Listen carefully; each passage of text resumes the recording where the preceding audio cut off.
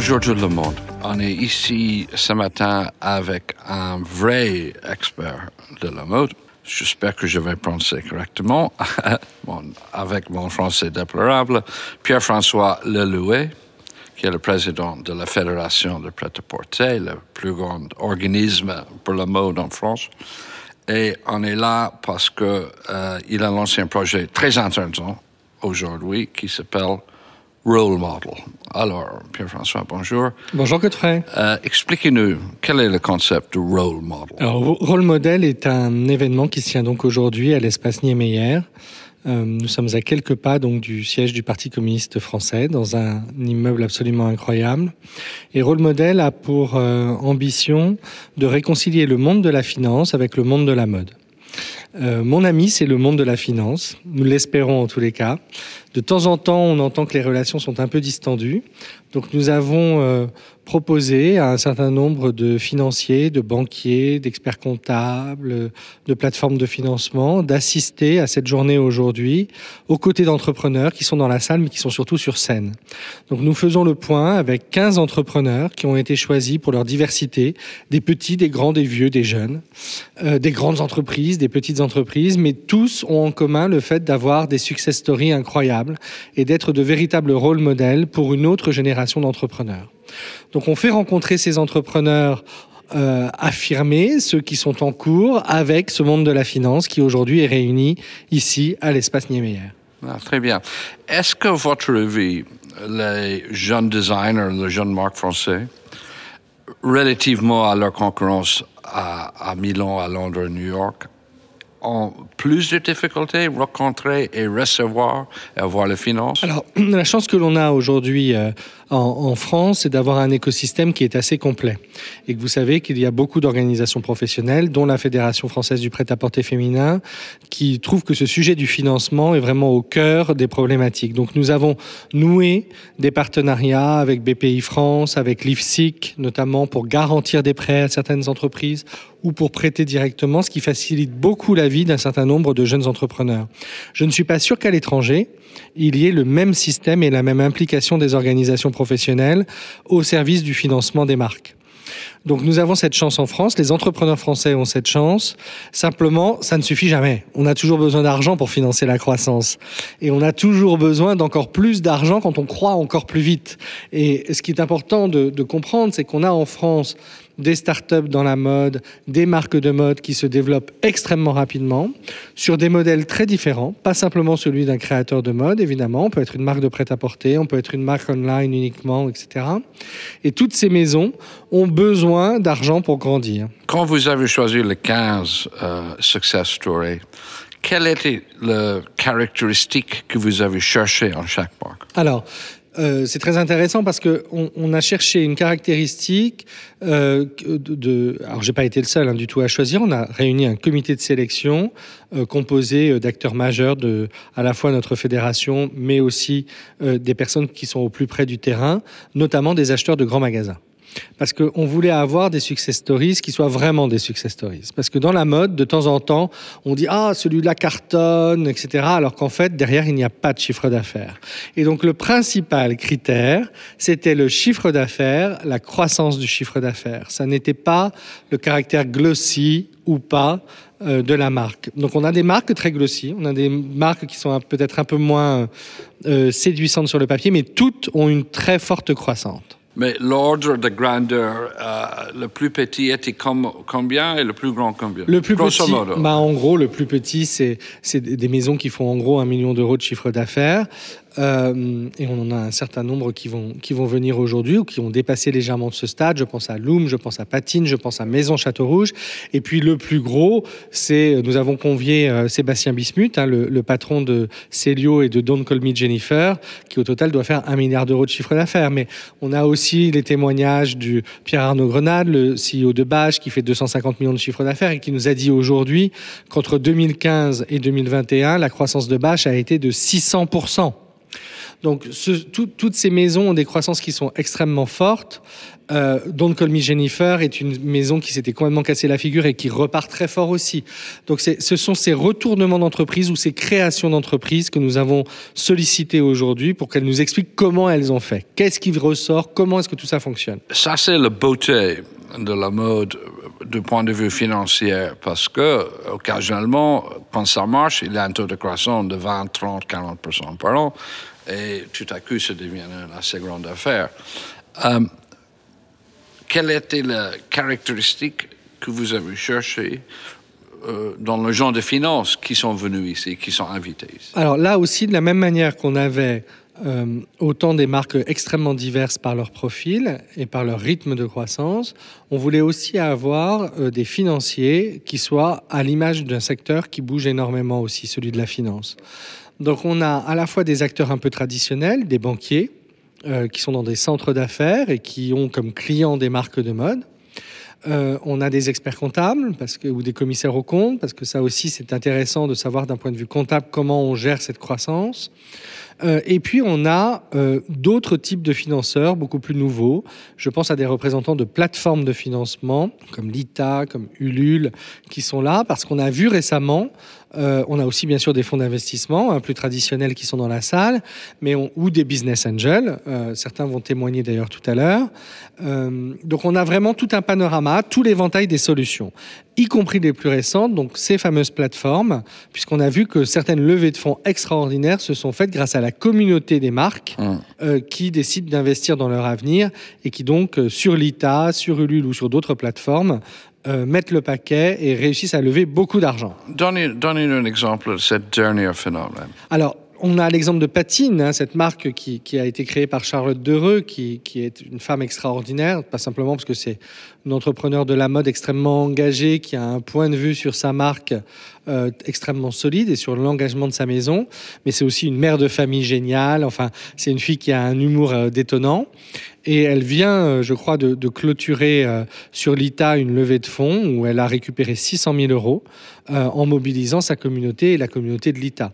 Mais on peut aussi parler de Loom, cette société qui a été fondée par un collectif dont fait partie Julia Faure, qui va aussi intervenir cet après-midi dans notre conférence. Loom est une marque qui fait des basiques, qui n'est pas une marque de mode. C'est une marque d'habillement, mais qui le fait avec des matières extrêmement responsables, qui elle aussi, comme Patine, a été accélérée par le programme Talent de la Fédération du Prêt-à-Porter Féminin. Et elle aussi a levé l'année dernière, je crois, ou il y a 2 ans, 500 000 € sur l'ITA. Ah, wow. Étant rédacteur, chaque jour dans mon email boîte, je reçois une tonne d'annonces des marques sur l'idée de sustainability. Mais j'ai forte impression, et je pense que beaucoup de gens commencent à voir aussi, qu'il y a beaucoup de greenwashing. C'est quoi votre expérience? Écoutez, je suis tout à fait d'accord avec vous. Il y a évidemment beaucoup de greenwashing. Il faut être extrêmement vigilant sur ces questions. Ce que je sais aussi, c'est que la Fédération du Prêt-à-Porter Féminin abrite un très grand nombre de très jeunes marques de mode. Et que ces 2 dernières années, je ne suis pas sûr que nous ayons accueilli un seul nouveau membre qui n'ait pas une démarche responsable profonde. Et la Fédération elle-même s'est engagée il y a 5 ans maintenant dans une démarche RSE extrêmement volontariste. Nous avons développé des outils, des guides qui aujourd'hui font référence dans le domaine des approvisionnements responsables, dans le domaine de l'éco-conception, bientôt dans le domaine de la communication responsable.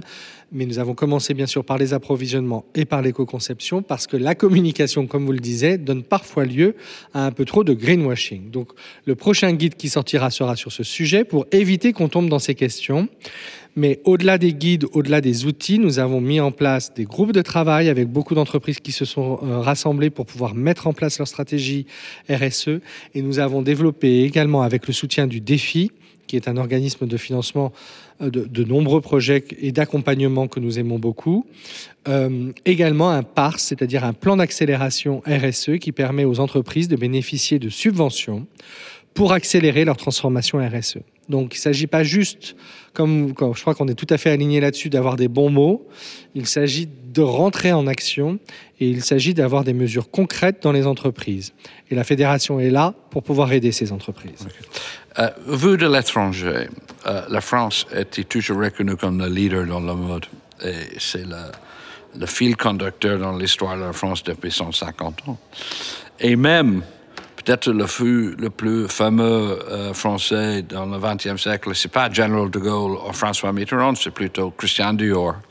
Mais, d'accord, France a le grand marque, mais le vrai test d'une économie, c'est pas le grand marque, c'est le PME qui crée d'emplois, qui gère, qui crée des richesses.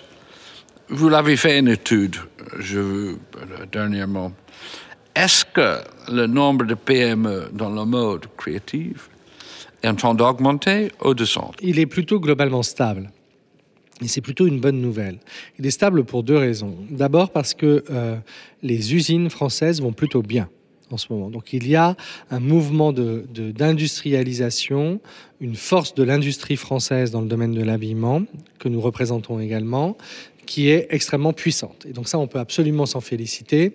Le nombre d'emplois n'est pas descendu non plus? Non, il y a des créations d'emplois. Je rappelle que la filière mode et luxe recrute 10 000 emplois chaque année et que nous avons besoin absolument de ces talents dans des métiers de production, mais aussi dans plein de nouveaux métiers. Je pense au domaine du digital, de la RSE, de la communication, etc., de la data. Et ce sera d'ailleurs l'objet du prochain forum de la mode qui se tiendra le 7 janvier prochain à Bercy. Donc, il y a une vraie attractivité de l'emploi et nous avons des vrais besoins dans le domaine notamment industriel. Ce que l'on voit aussi, c'est que les marques se créent en France. On a cette chance-là d'avoir un écosystème très vif. En revanche, ce ne sont plus les mêmes marques qu'auparavant. C'est-à-dire qu'il y a encore quelques années, beaucoup de marques avaient l'ambition d'être des créateurs de mode. Aujourd'hui, les marques qui se créent ont une ambition un peu différente. Elles ont parfois l'ambition de faire simplement... Certaines veulent être des créateurs de mode, c'est super. D'autres veulent simplement développer des jolis vêtements. D'autres veulent faire des vêtements responsables. Certains veulent le vendre dans des magasins multimarques. D'autres veulent le vendre uniquement sur Internet. D'autres ouvrent leur propre réseau de boutiques. Ouais. Donc, on voit bien qu'il y a une diversité des modèles qui fait la richesse de cet écosystème. Et donc, on est très fiers, je crois, de pouvoir accompagner à travers de nombreuses success stories toutes ces différents segments de marché qui, toutes en France, ont de très jolis représentants. Very interesting. Mais je veux dans l'étude, comme vous l'avez expliqué, qu'il y a plusieurs choix de comment organiser votre société maintenant. L'ancienne idée de créer une marque et vendre department stores internationaux est un peu finie. Mais est-ce qu'il y a des modèles qui ne marchent pas, à votre avis? Est-ce qu'il y a des sentiers qui sont mauvaise santé que vous voyez? Écoutez, ce que l'on qui voit... vous préoccupe? Non, c'est la chance, encore une fois, que l'on a. C'est qu'on voit des success stories, quels que soient les segments de marché. Donc, ce que l'on décide de faire du wholesale, que l'on décide de faire du retail physique ou du retail digital, on voit bien que il y a des succès. En revanche, ce qui est sûr, c'est que les acteurs ont changé, que les attentes des acteurs ont changé, que les comportements de ces acteurs de la mode ont changé. Il y a 5 ans, on recrutait une nouvelle marque sur un salon professionnel. Aujourd'hui, on recrute une nouvelle marque quand on est acheteur en grand magasin sur Instagram. Et puis après, on va le voir dans un salon professionnel ou sur une plateforme digitale. Il y a plein de nouveaux acteurs qui ont transformé, Instagram a bouleversé le comportement de tous les acteurs de la mode aujourd'hui. Donc on voit bien que beaucoup de changements sont en cours et donc le succès, la clé du succès, elle est plus dans l'agilité des entrepreneurs, dans leur caractère business-minded, dans leur capacité à parler, à intégrer le business model, à construire, à incarner aussi ce business model qui est très important. Si j'ai bien compris, un des sponsors de l'événement, c'est DHL. Oui. Quel est le rôle dans l'événement et l'idée de DHL, de livraison comme ça, Ça, c'est aussi une expression comme le business model a changé. Oui, mais complètement. Vous avez tout à fait raison. D'ailleurs, on l'a bien vu ce matin. Il y a eu des présentations qui ont beaucoup insisté sur l'internationalisation, sur le fait que l'international, c'était quelque chose d'extrêmement important. C'est un des piliers fondateurs de la Fédération du Prêt-à-Porter féminin. Je vous rappelle encore une fois qu'avec le soutien du défi, nous soutenons en rythme annuel normal, hors pandémie, entre 400 et 500 opérations chaque année à l'international pour favoriser des marques de mode à se développer, que nous organisons nous-mêmes des showrooms au Japon, à Taïwan, dans beaucoup d'autres pays où se rassemblent des marques de mode françaises. Et donc, c'était tout à fait logique de trouver un partenaire international pour incarner cet axe stratégique de développement des marques. Donc, DHL nous a très gentiment sollicité, a souhaité créer ce prix dédié à une marque émergente avec un fort potentiel à l'international. Et nous avons beaucoup de joie de remettre ce soir ce premier prix DHL qui viendra saluer encore une fois une nouvelle initiative d'un entrepreneur français. Très bien. Vous avez combien de membres dans votre fédération? Nous représentons 600 entreprises aujourd'hui. OK. Et quel pourcentage de leur vente globale est fait à l'export? Alors, en général, on n'a pas de chiffre précis. Ce que je peux vous donner quand même, en gros, c'est que ça représente souvent une majorité. Souvent, c'est plus que 50%, le chiffre d'affaires. Donc, c'est moins que les marques de luxe. Parce que souvent nos entreprises sont plus petites aussi, donc on sait tous que beaucoup de marques de luxe françaises font beaucoup plus que 80% de leur chiffre d'affaires à l'international. Nous avons des marques bien sûr qui sont très françaises parce qu'elles sont nées en France et qu'elles sont plus petites que les marques de luxe, mais elles grandissent très vite et elles grandissent souvent grâce à l'exportation. Actuellement, il y a un grand débat en Europe, surtout en France, sur l'idée, la vague de globalisation de la dernière génération. Qu'est-ce que vous pensez de cette vague anti-globalisation qu'on sent de plusieurs candidats et à droite, à gauche? Oui. Moi, elle m'attriste beaucoup, ce discours ambiant sur la résurgence de nouvelles frontières, qu'elles soient physiques ou qu'elles soient idéologiques. J'ai toujours cru et je pense que c'est une des grandes forces de notre pays, que d'organiser un dialogue, que d'organiser un débat. Et moi, la philosophie du combat ne me convient pas du tout. Donc, et la mode, c'est pas ça. La mode, elle s'est toujours construite dans le dialogue. La création, elle s'est toujours construite dans la confrontation de différentes idées, de différentes esthétiques, dans le dialogue entre ces différentes esthétiques, dans une émulation créative qui fait que Paris est une capitale mondiale de la mode absolument extraordinaire, où se rassemblent les cultures du monde entier, les entrepreneurs du monde entier et les personnalités créatives du monde entier. C'est ça qui fait notre force et c'est ce qui fait la raison pour laquelle on aime notre pays. Et c'est ce qui fait sa spécificité au niveau international. Et j'espère que ça va bien continuer. Je sais, c'est pas la première fois que je suis venu à ce siège magnifique d'Oscar Niemeyer, un architecte que j'adore. Les gros marques, même, je pense que je suis venu une première fois à une fête de Prada. Et qu'est-ce qu'il aurait pensé Georges Marchais s'il a vu cette manifestation aujourd'hui? Eh bien, écoutez, je pense que Georges Marchais, au premier degré, peut-être aurait pas été très heureux de voir arriver des patrons par les finances dans l'amphithéâtre du Parti communiste. Et en même temps, moi, l'idée qui m'a été proposée par l'équipe, par Priscilla Jocot qui pilote le service entreprise de la Fédération, par Mathias Déon à la communication, de faire cet événement ici, j'ai pas tout de suite, enfin, ça m'a posé des questions. Peut-être les mêmes questions que Georges Marchais, peut-être parce que je suis trop vieux, justement. Ouais. Mais à la fin, je me suis dit finalement que l'exercice que nous faisions aujourd'hui, c'était un exercice collectif, c'était un exercice de solidarité pour montrer l'unité du secteur, le fait que malgré notre diversité, nous sommes là pour discuter ensemble, qu'on travaille bien ensemble. Et finalement, je trouve que ce message, il correspond très bien au bâtiment magnifique d'Oscar Niemeyer dans lequel nous sommes aujourd'hui. Et la proximité avec le Parti communiste ne me gêne finalement pas trop.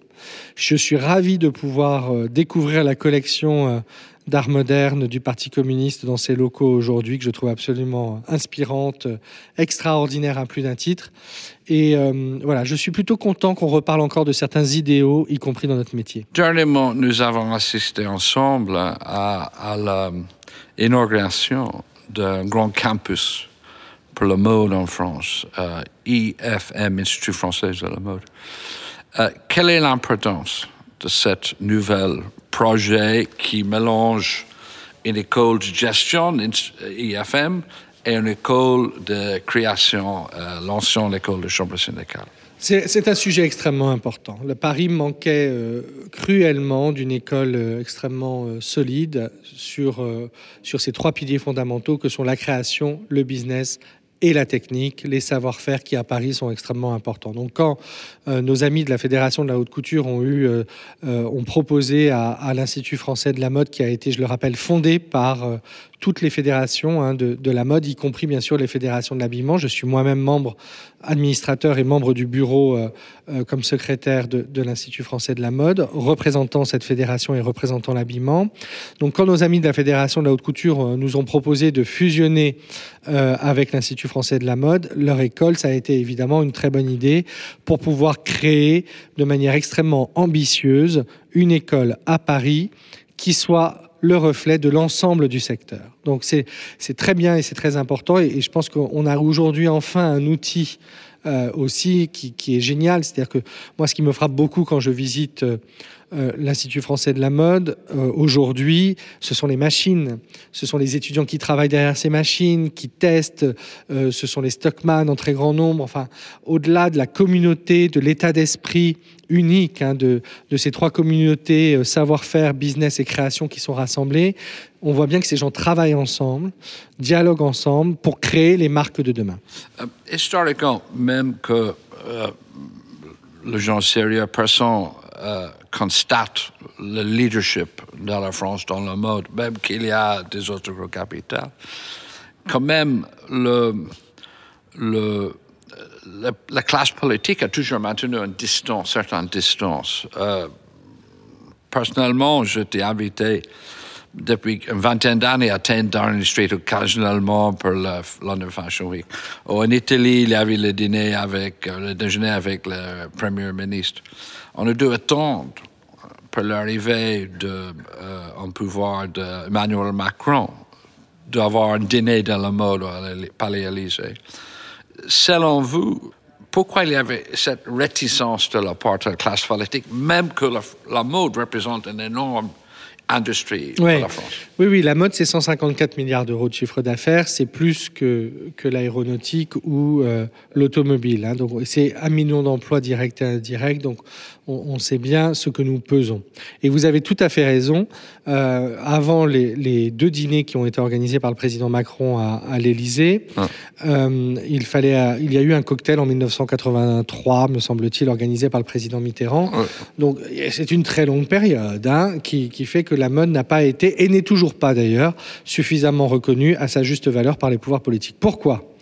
Parce que la mode est souvent très masculine, la politique, est très masculine, et que je pense que beaucoup d'hommes ont du mal à s'approprier ces sujets, peut-être parce que ça vient freiner leur virilité, je ne sais pas. Je pense qu'il y a beaucoup de symbolique là-dedans, et qu'ils n'ont pas encore dépassé ce stade, et n'ont pas encore compris que derrière l'esthétique, il y avait aussi du business, de la rentabilité, et beaucoup d'entreprises et beaucoup d'emplois. Et puis il y a beaucoup de femmes politiques qui pensent que si elles s'intéressent au sujet de la mode, on va les prendre pour des femmes un peu frivoles, qui aiment le chiffon. Donc du coup, personne ne s'intéresse vraiment à nous. Je dois dire quand même qu'il y a beaucoup plus aujourd'hui de politiques que par le passé qui s'intéressent à notre industrie. La présence du ministre Le Maire à l'inauguration de l'Institut français de la mode est importante. Le soutien de la ministre Bachelot au prix de l'Andam qui est aussi quelque chose d'extrêmement important pour notre profession. Le soutien d'Olivia Grégoire, secrétaire d'État à l'économie sociale et culturelle, qui nous a fait l'amitié d'une très longue interview dans notre dernier magazine, et aussi un soutien que nous apprécions beaucoup. Donc on voit bien qu'aujourd'hui les choses changent, ça met du temps, on n'est pas encore au niveau, mais on voit que de très grands pas ont été réalisés récemment. Ce matin, on a démarré le Rôle Modèle. Est-ce que tu peux nous donner quelques exemplaires histoire qui a particulièrement frappé? Moi, il y a beaucoup de choses qui m'ont frappé. Enfin, quand Bach me dit qu'entre 2015 et 2021, le chiffre d'affaires a augmenté de 600%, je trouve ça incroyable. Quand Youssouf Fofana de Maison Château Rouge me dit qu'en 3 heures, il a vendu 32 000 paires de Nike et que c'est le record mondial de toutes les ventes de Nike, je trouve ça absolument incroyable. Quand j'écoute Horace et Marc Briand-Terlet, qui est notre pastille un peu cosmétique, puisque c'est une marque de soins pour hommes, nous parler de sa croissance, de son intérêt pour la diversité des corps. Je trouve ça extrêmement moderne et évidemment ça a un écho incroyable avec tout notre secteur. Quand j'écoute Dana Roas nous parler de son rôle de business angel et d'accompagnateur de marques avec des communautés extrêmement puissantes comme Make Money, c'est évidemment là aussi la preuve d'un engagement de quelqu'un qui a fait fortune dans la mode en ayant investi dans des très grosses marques, mais qui redonne une partie de sa fortune et réinvestit dans des petites pousses pour pouvoir accompagner justement ce secteur. Tout ça, ce sont des témoignages d'entrepreneurs qui sont évidemment extrêmement saisissants. On va accueillir cet après-midi Frédéric Bius, qui a fait le succès de Comptoir des Cotonniers à sa grande époque, qui a construit ce groupe incroyable qui est Sandromage, Claudie Pierlot, qui aujourd'hui est un investisseur au sein d'Expérience Capital Partner dans un très grand nombre de marques de mode. On va accueillir Julia de Loom.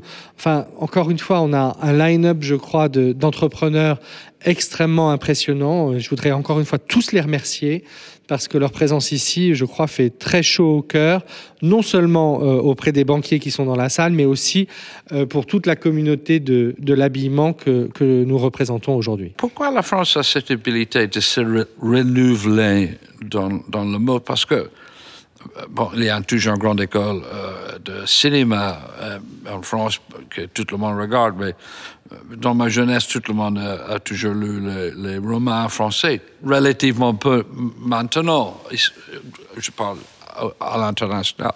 Par contre, la mode, la France reste toujours leader. Pourquoi cette habilité? Mais on a des bons managers quand même dans la mode. Donc on a aussi des bons créatifs évidemment, mais il faut les deux.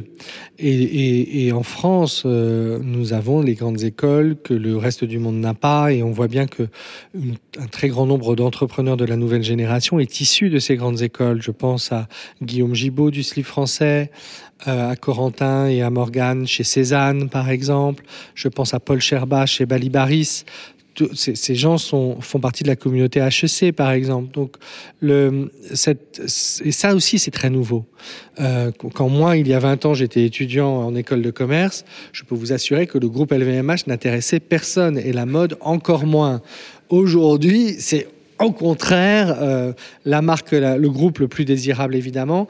Et la mode suscite beaucoup de vocations dans le domaine de l'entrepreneuriat aujourd'hui. Donc, je pense que, voilà, on sait dans l'histoire de la mode, Pierre Berger, qui a fondé l'Institut français de la mode, le savait mieux que personne.